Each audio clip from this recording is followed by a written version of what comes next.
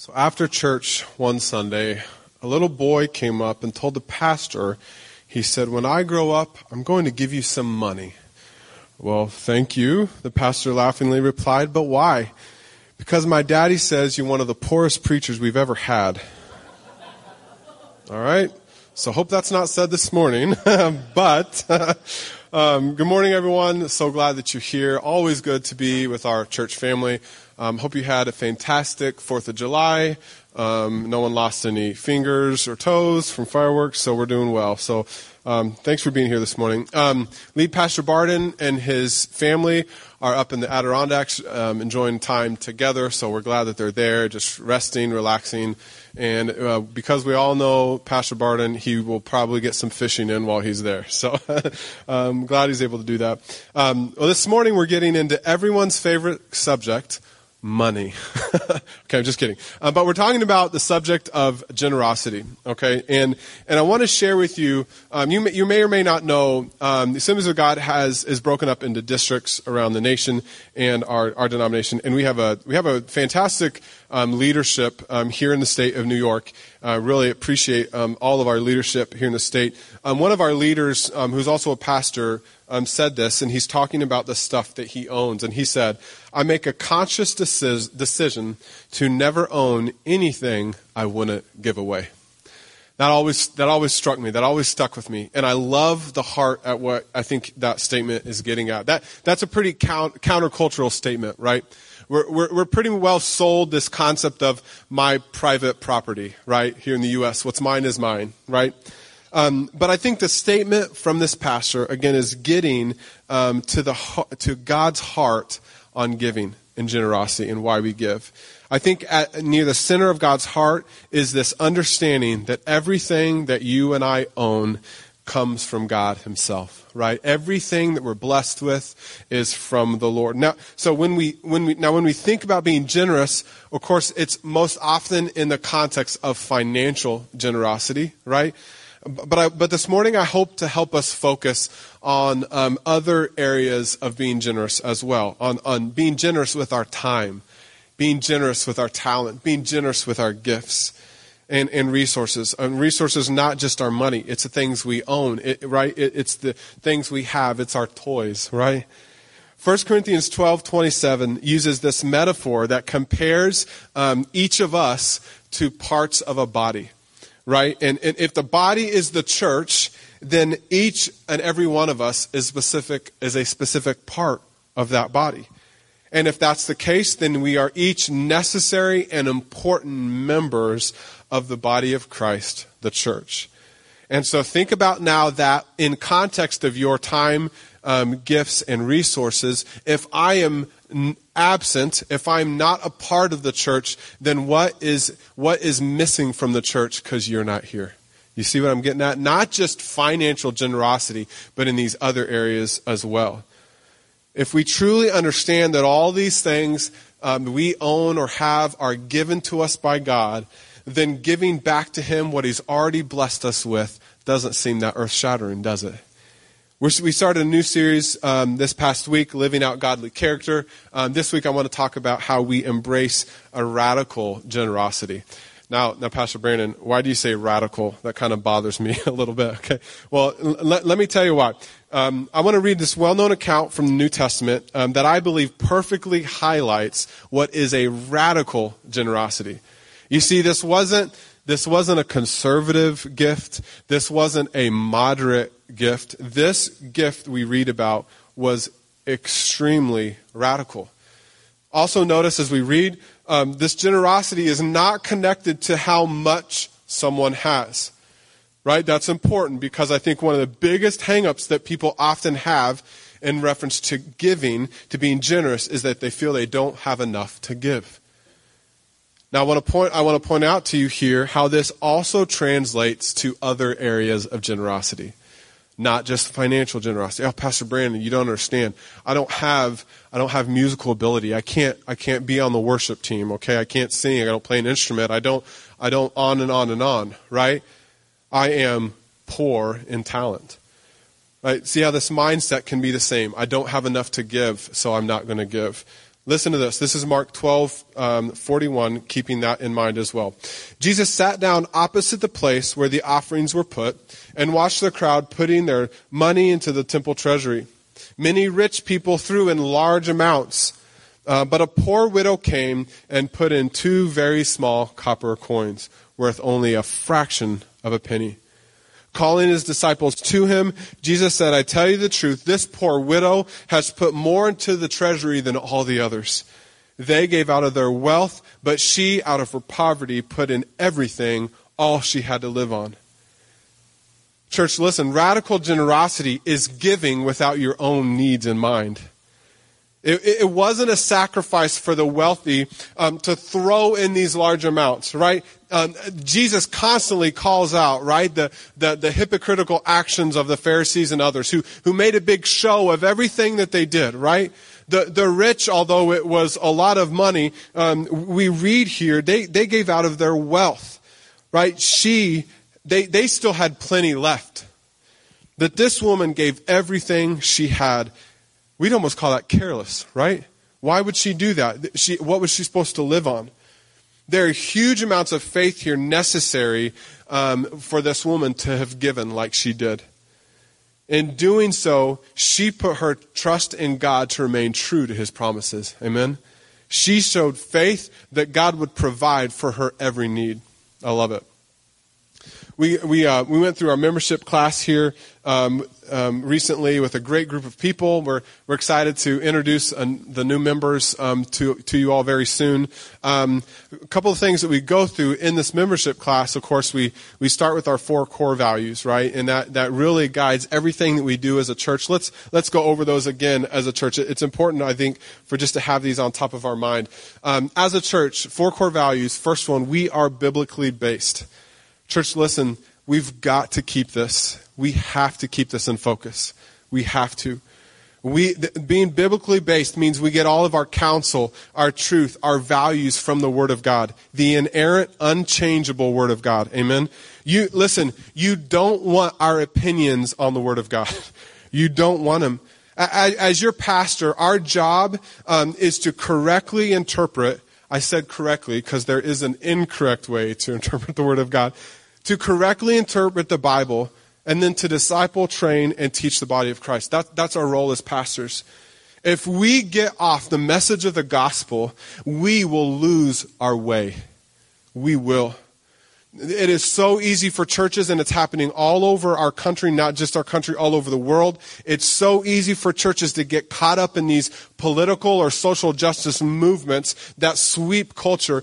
It's so easy for churches to go there too. We cannot do that. I read about a church this past week who in their opening statements now reads a sparkle creed to their church in some sick attempt to affirm the LGBTQ community. Listen, church, we cannot go there. We can't do it. Unfortunately, they now use the Bible to say what they want it to say about their ideology instead of allowing the Bible to speak to their lives. Do you see the difference? We cannot go there. We have to stay biblically based. Number 1, we are biblically based. Number 2, we are community focused. Our surrounding community can have 3 opinions of us. They can have no opinion, they can have a bad opinion, or they can have a good opinion. Right? While we don't seek the approval necessarily of anyone, we want the community to know that we're here, that we care for them, that we love them. We hope that if our doors close, our community would notice because of all the good that's no longer done. Listen, I don't think it's necessary all the time for us to defend the church, right? I think that God can defend his bride all on his own, right? But I also think that sometimes people just legitimately don't know all the good that the church in general does, right? I just think they don't know. Maybe we're worried again about sounding arrogant. I don't know. But if anyone ever challenges you on whether or not the church does good, feel free, if you feel like it's appropriate, to talk about some of the things the church does. Listen, you know, every year as a church, we provide enough school supplies for every elementary student in our district who needs them. Right? Every Thanksgiving as a church, we provide around 100 full Thanksgiving meals to families in need. Every Christmas, we provide hundreds of Christmas gifts to needy children and families in the Rochester and surrounding areas. Every summer through VBS, around 200 kids will fill these seats and being taught about the truth and love of God. Amen? There is an incredible good being done. We support around 70 missionaries and Christian organizations who then take the love of Christ and impact their surrounding communities. All over the world, this is happening. I don't want to brag this morning, but man, I am so proud of the good that is done through our church. Amen. And this is one church, right? Amen. Yeah, it's incredible. This is one church across, I don't know how many churches across the nation that are doing things like this. The church, because God compels us to love our communities, is having an immense impact in our world. We are community focused. We have to stay community focused as well. Number 3, we are missions minded. I just mentioned a little bit about that, of how we support missionaries around the world and why we do that. We believe as a church, the Great Commission, or that call from the New Testament to go and make disciples and teach them all that I've taught you. We believe that is part of our call, that you and I, all of us, have a call in that. So whether it's going, whether it's sending, or whether it's giving, each of us, we believe, should play a part in missions. That's why every month you'll hear us mention our missions focus for that month. And the missions cafe out in the lobby, all the donations there for the coffee goes specifically to support then that missionary that we're focusing on that month. So this month it's Leslie Latona. She is a local Rochesterian and now serves in Colombia. And so she'll be our missions focus then for the week of VBS. So these kids, it's incredible. They bring around $2,000-$3,000 or more just that week to go to the missionary focus that month. Isn't that awesome? We absolutely love that. And then beyond that, this coming February, we're so excited for the first time to be able to go to Colombia with Leslie and serve with Leslie. So as a church, we send a team of around 20 or so to go and serve in Colombia. We've never been to South America as a church, so we're excited to go beyond Latin America a little bit and serve there with Leslie. We are, as a church, missions-minded. By the way, the trip to Colombia, we'll be talking more about that. We always have a informational meeting sometime early fall, so just be listening to that. We'll announce that to everybody once that's time, but maybe God would lay on your heart to go and serve with us to Colombia. So lastly, our last core value is healthy people. Listen, we want to help people pursue health in every area of your life. That's emotional health, mental health, spiritual, even physical health. So we do things like providing referrals to Christian counselors in our area. You may or may not know this. We have an incredible group of Christian counselors right here at this church who are Bible-believing Christians that we trust, that we provide referrals to people. And that list is growing, actually. We just added another one recently.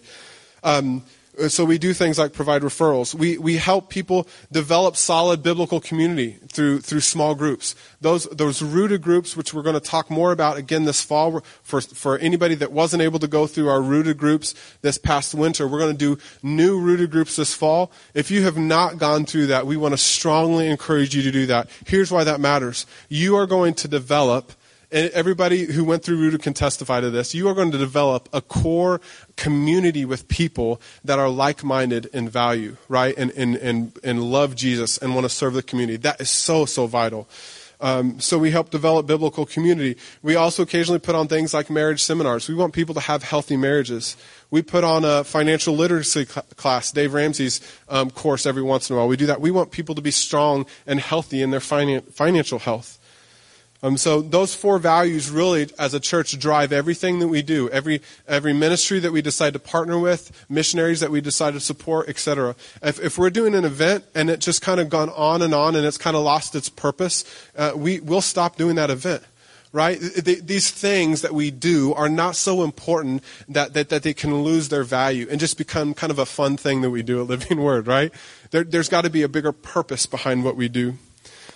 But getting back to this membership class, we also then talk through the importance of being good stewards with our finances, being good stewards as members. We believe that becoming a member of a church means that I take ownership of my church, and in doing so, I become a good steward as I care and serve my church community. Amen? That's what it looks like to be a good steward. It's always fun in this class to talk to ask everybody this question, and if you've taken the class, you know what I'm going to ask here. As we talk about this subject of stewardship, we ask everyone in the class, what was your very first vehicle? So think about yours real quick. What was your very first car? Okay, some of you were blessed with like classics as your first car. I've heard some people in this class talk about their first car, and it just blown away at some of the incredible cars. How many were just blessed to have the Beater that you got, right? Who drove a Beater as their first car? Okay, yeah, we were just happy to drive something, right? Didn't care. All right, well, I had to go and scrounge for a picture. Here's a picture of my incredible, this is not it, but that's like what it looked like. I had a teal 1995 GMC Jimmy. Y'all can awe and ooh all you want, okay, right? Isn't that thing beautiful? Well, I don't know. But listen, this was my car, right? The thing had four-wheel drive that you had to engage by like pushing the button on the dash. You all know what I'm talking about? You had to push the button and that's how your four-wheel drive came on. This thing had leather seats.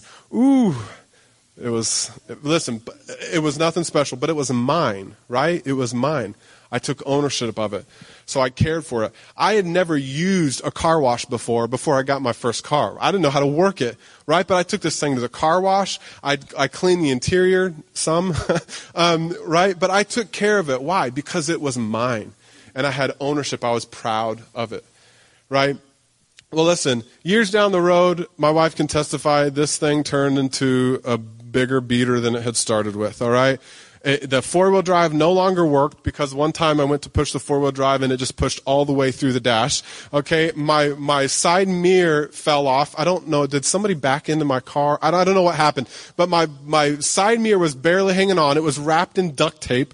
My AC didn't work anymore, so the only AC I had was the three windows that still rolled down because mine no longer rolled down, right? This thing, by the end of its life, was a mess.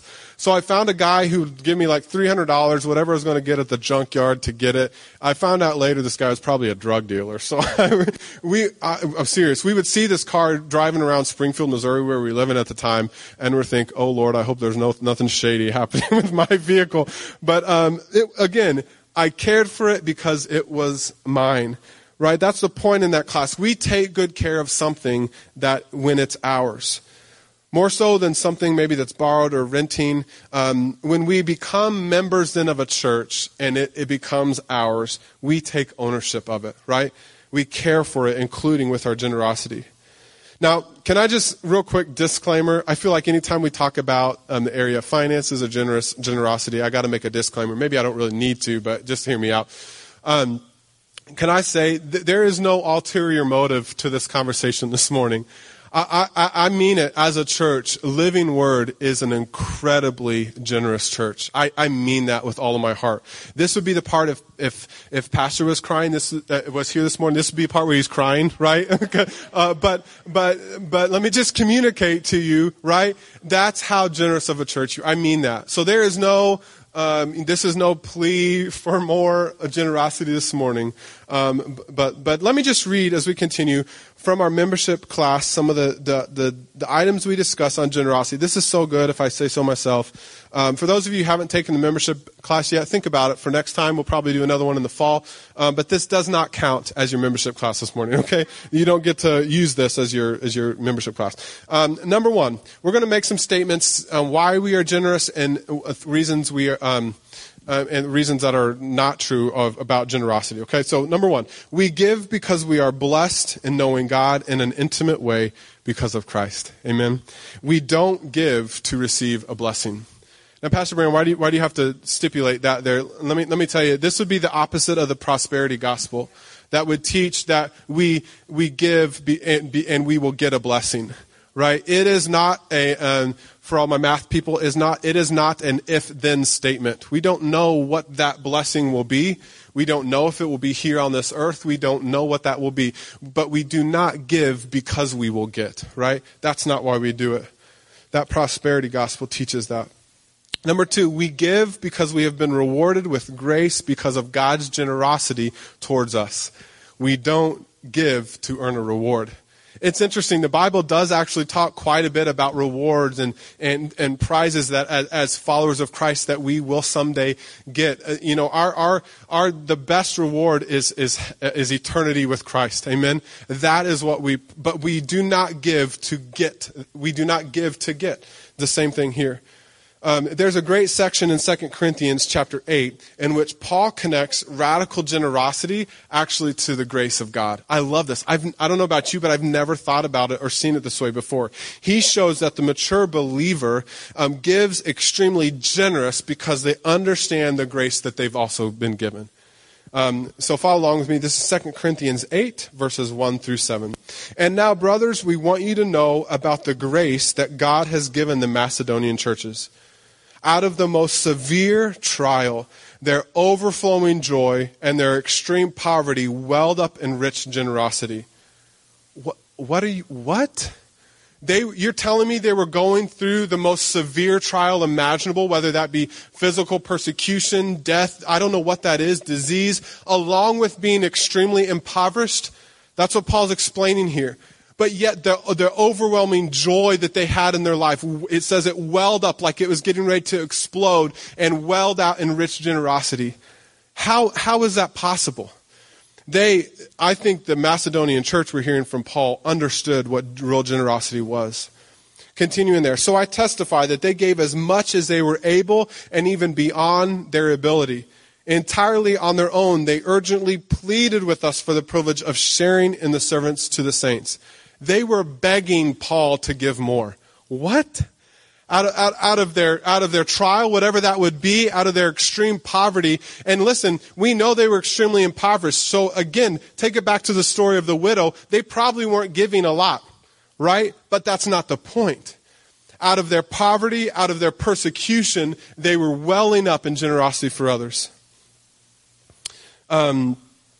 Let's see, and they did not do as we expected, but they gave themselves first to the Lord and then to us in keeping with God's will. So we urge Titus, it says, since he had earlier made a beginning, to bring also to completion this act of grace on your part. But I love this last verse. Listen to this. But just as you excel in everything in faith and speech and knowledge, in complete earnestness and in your love for us, see that you would also excel in this grace of giving. Church, lots of grace leads to lots of giving. Do you see the connection? If grace is God's free gift to us and we never lack it because his grace is sufficient, then God's grace overflows to others in a variety of ways, include the giving of our gifts, our talents, and our resources. And thirdly, finally, we don't give to gain a prize, but because we have gained Christ and he has captured our affection and crushed our love of money. Amen.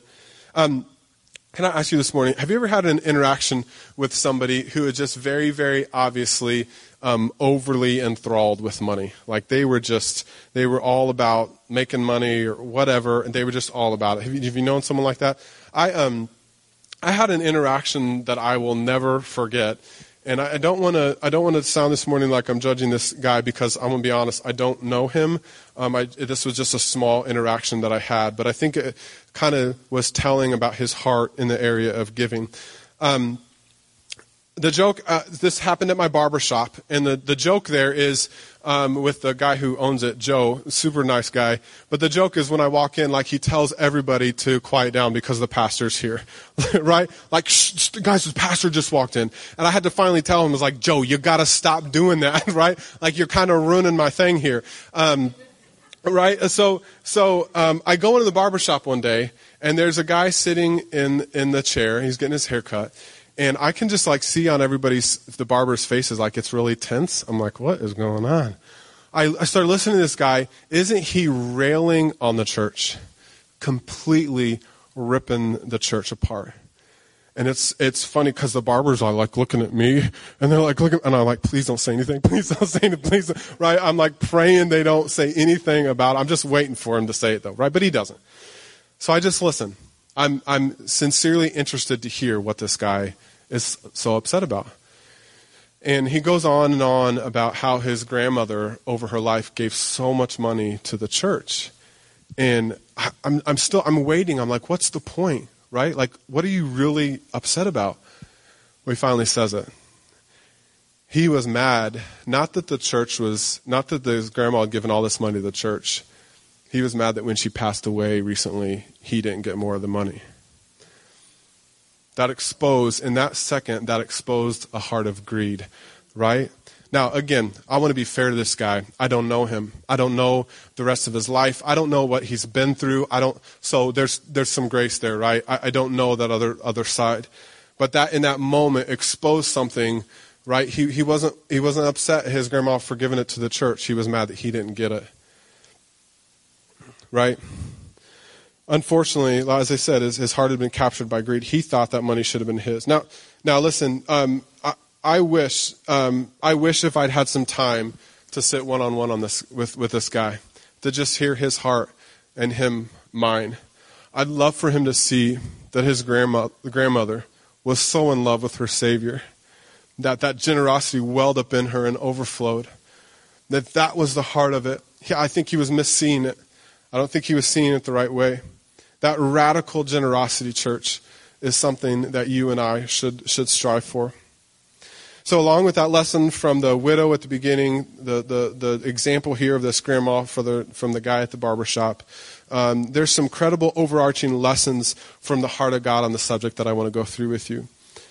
Number one, giving, I believe, should be willful and cheerful, right?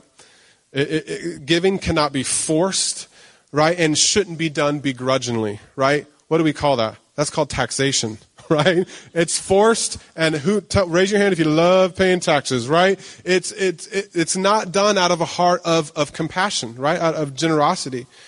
2 Corinthians 9:7 says, each man should give what he has decided in his heart to give, not reluctantly or under compulsion, for God loves a cheerful giver.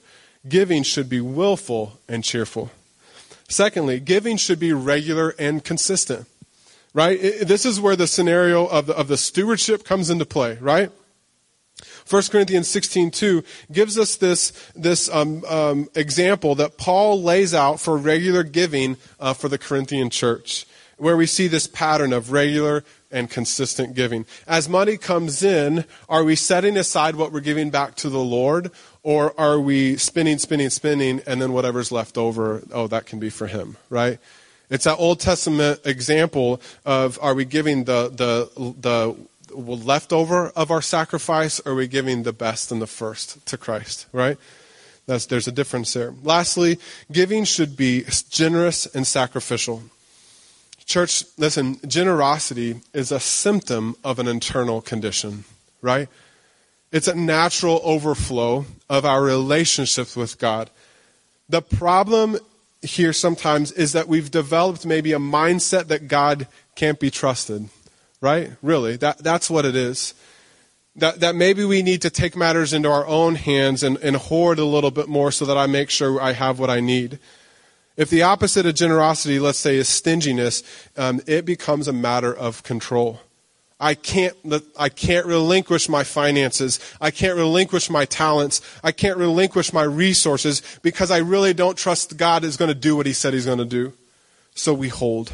We hold on to what's ours.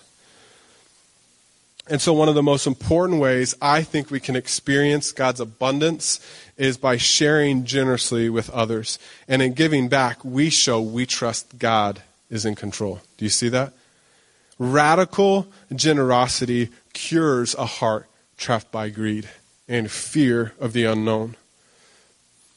On the opposite of, the question I asked, if you know somebody that's all about money, on the other side of that, do you know somebody who, if I asked you who is someone you know that's incredibly generous, could you think of somebody? I think of a couple of people right offhand that I know. They're so giving of their time, their resources. They're not people trapped by a love of money by any means. They've probably experienced a lot of God's grace in their lives too. My wife and I, our family, experience some of this radical generosity. And as the worship team comes, they're going to help us close. We were in a season of life where just things were tough. I was working as first year as a teacher in Indiana, making beginning teacher salary at that time. My wife we had a couple, I think we had our two oldest at that time, and she was staying home and watching a couple other kids to try to bring in some extra money. But things were just rough, right? We didn't have a lot, barely making our bills. Unfortunately, we had convinced ourselves that we didn't have enough to be generous. And our fear of the what ifs, I think, stopped us from giving at all. One Sunday morning, then, right before church, we were all in the lobby getting ready to come in, and a couple from the church handed us an envelope. And it was this white envelope. It was right before church. They didn't say much. They just handed, and I think Brittany tucked it in her purse. We didn't have time, or it was very public. We weren't going to do it right there, but kind of forgot about it then till the end of church. And on the way home from church, we pull out this envelope, and there's 10 crisp $100 bills in this envelope. Here's the thing. We hadn't really talked about our financial situation. This couple I don't think, really knew that we were struggling. It was just a random gift. We were reminded that day of God's faithfulness and his goodness that he provides. Now listen, church, if you're struggling here this morning, God may not provide for you that way. There's no scheme that I know of people here this morning that are going to be panning out a bunch of envelopes. Like, sorry to disappoint you. We're not doing that this morning.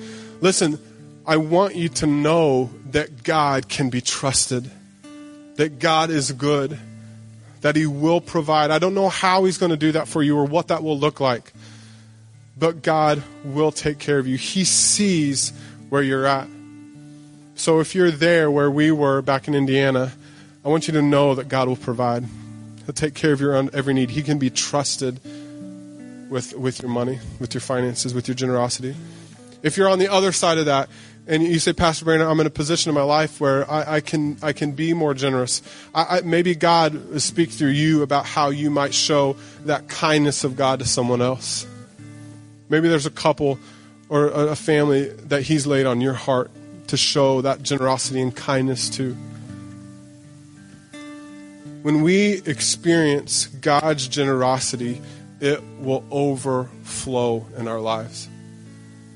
And here's the thing, every single one of us has. 2 Corinthians 8:9 tells us, for you know the grace of our Lord Jesus Christ, that though he was rich, yet for your sake he became poor, so that you, through his poverty, might become rich. Church, because of Jesus, every single one of us has experienced the most radical generosity imaginable. Amen? Through his son's death, you and I can have life and have it to the fullest. We found and now have complete freedom in him. Amen? I don't know where you're at this morning, what you're dealing with, what you're struggling with, what you're going through, but I want you to know that God knows, he sees you, he hears you, and he will provide. He is Jehovah Jireh. He's our provider. He will provide everything in your life. And if God's speaking to your heart this morning, maybe about areas where you can be more generous, I want to encourage you this morning to just obey. To just, although things may, like this widow, things may seem careless even, I want you I pray that you just obey and listen to the voice of the Lord. Amen? If you're here this morning and you've not accepted that, maybe you've never accepted that free gift of grace that Jesus has for you, it's not complicated. As we pray, as we worship this morning, talk to the Father. And if you're ready, accept that gift. I would love it then if you would let me or someone from the staff or the board or even a ministry leader know that you've done that. Because we would love then to walk along beside you and help you grow and disciple you. That's what the church is for. So thank you in advance for doing that. Can we pray? And just stand with me. We're going to end in a worship song. Let's pray together. Lord, we're so grateful. We're so thankful for your generous hand in our lives. God, when we although we didn't deserve it, we didn't merit it, we didn't earn it, God, your free gift of grace through the death of your son Jesus has freed every single one of us from a life of sin and death. So I pray this morning that you would remind our hearts and minds of the radical generosity that each of us has received. And that through us, then, God, you would overflow to those around us who need it. We love you, Lord.